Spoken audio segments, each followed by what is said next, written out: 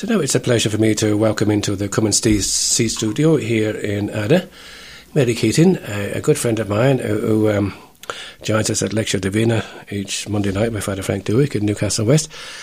I asked Mary a few weeks ago to pose us and give us a reflection for Christmas Day. She's very kindly decided to do that, and so welcome into the studio, Come and See studio, Mary Keating. How are you? I'm good, John. Now, Christmas Day reflection. Let's see what you got for us today. Okay, I'll start by saying thank you, John, and your team on Sacred Space for inviting me to give a reflection for your Christmas Day programme 2017. As you know, John, you have offered me this invitation in the past, but didn't get a reply. But for two particular reasons, I felt moved to say yes this Christmas, and I am very glad to do so, even if very nervous in the doing of it. The reasons are the upcoming World Meeting of Families in August 2018, and the ongoing debate and discussion on the 8th Amendment. Both of these topics have very obvious links with children, and Christmas is all about a child, the baby Jesus, and his family, Mary and Joseph. Reflecting on the birth of Jesus, we come to realise that he was not born into an ideal family situation, if we look through the eyes of the world. Mary's pregnancy could be called a crisis pregnancy. She was very young, unmarried, and with no obvious means of supporting a baby.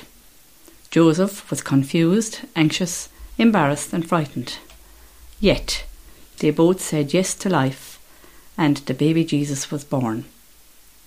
The circumstances of his birth were very difficult.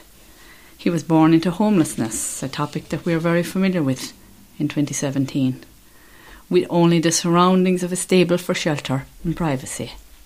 When only a few days old, his family had to flee as refugees to Egypt. Again, another topic we are only too familiar with in the world of 2017, to escape the worldly style power of a jealous King Herod. But, in spite of all the challenges to his birth, Jesus was born, and his birth has had the biggest influence of any person ever born on the world. As the hymn says, man will live forevermore because of Christmas Day. Jesus' influence is beyond compare, but every baby born has a unique contribution to make to the world according to God's plan for him or her. And the world is less than complete in God's eyes if any life is prevented from making its God-given contribution. The beautiful words of Pope Benedict remind us of this. We are not some casual and meaningless product of evolution. Each of us is the result of a thought of God. Each of us is willed, loved and necessary. As I used to put it more simply to my young school pupils, there are no subs on God's team. We're all on the field. In reflecting on these thoughts in preparation for this Christmas reflection contribution, my mind wandered back over all the children I have been privileged to teach during my teaching career.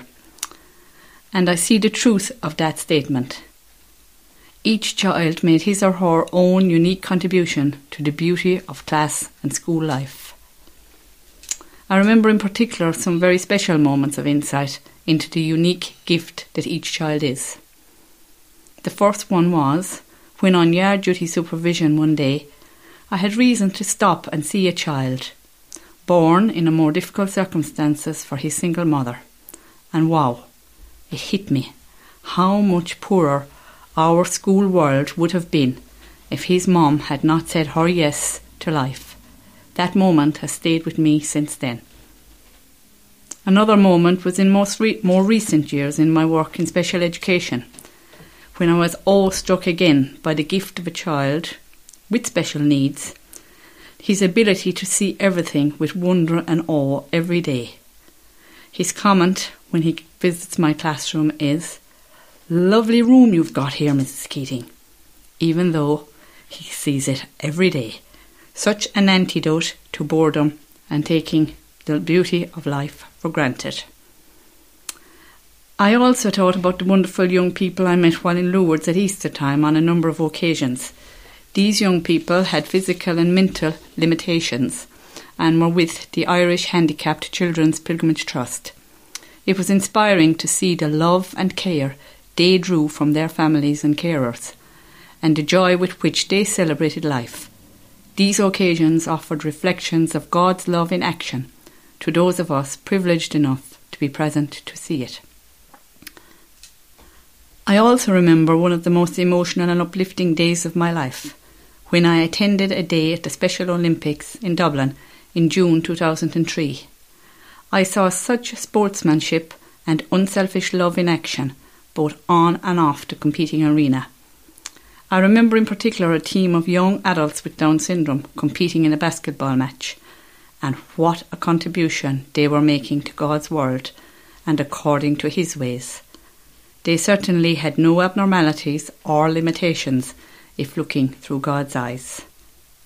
On a very personal level, I think about a little baby girl born into our family circle through the yes to life of her very young parents, and how, in a God-given way, she has brought healing and hope into sadness and loss.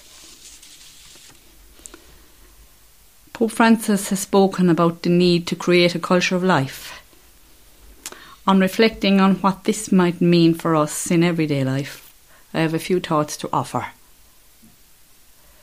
You are pro-life when you make a contribution or volunteer with a group like the Butterfly Club, the Jack and Jill Foundation, the Laura Lynn Foundation, the Bumbulance, or any other such voluntary group which helps parents of children with special needs. You are pro-life if you are happy to hear that your child's school or class welcomes children with special needs.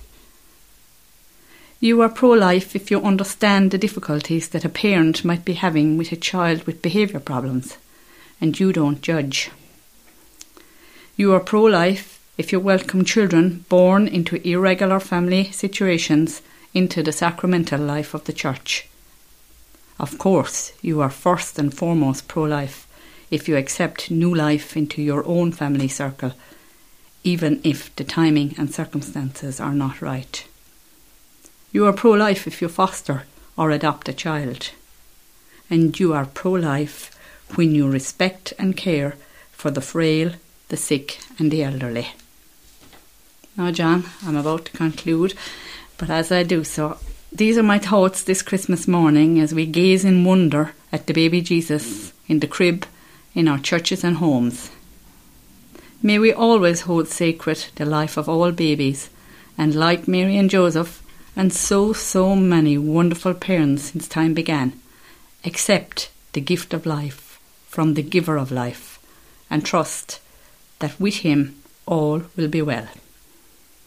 I will finish my reflection now, John, by asking you to play When a Child Was Born by Johnny Mathis, because I think it's a Christmas hymn which captures beautifully the universal joy that the birth of a baby brings and the God-given potential of each child.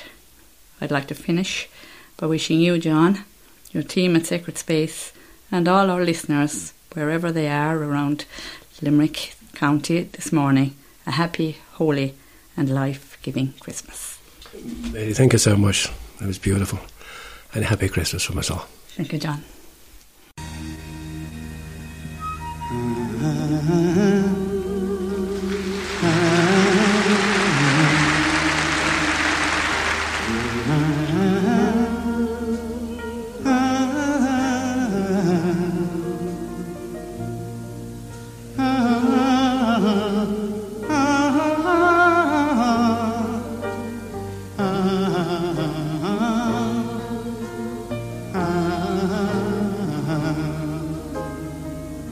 A ray of hope flickers in the sky. A tiny star lights up way up high.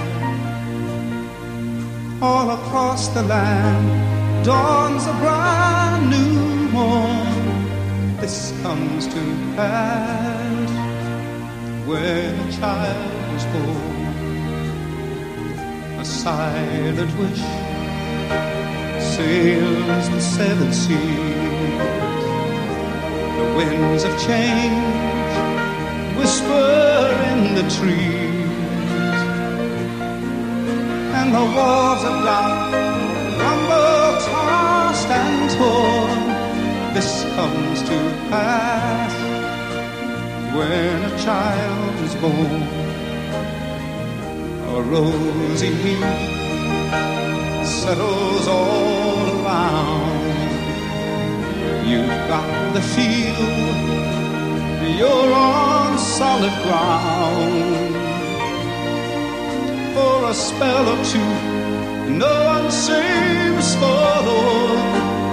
This comes to pass when a child is born.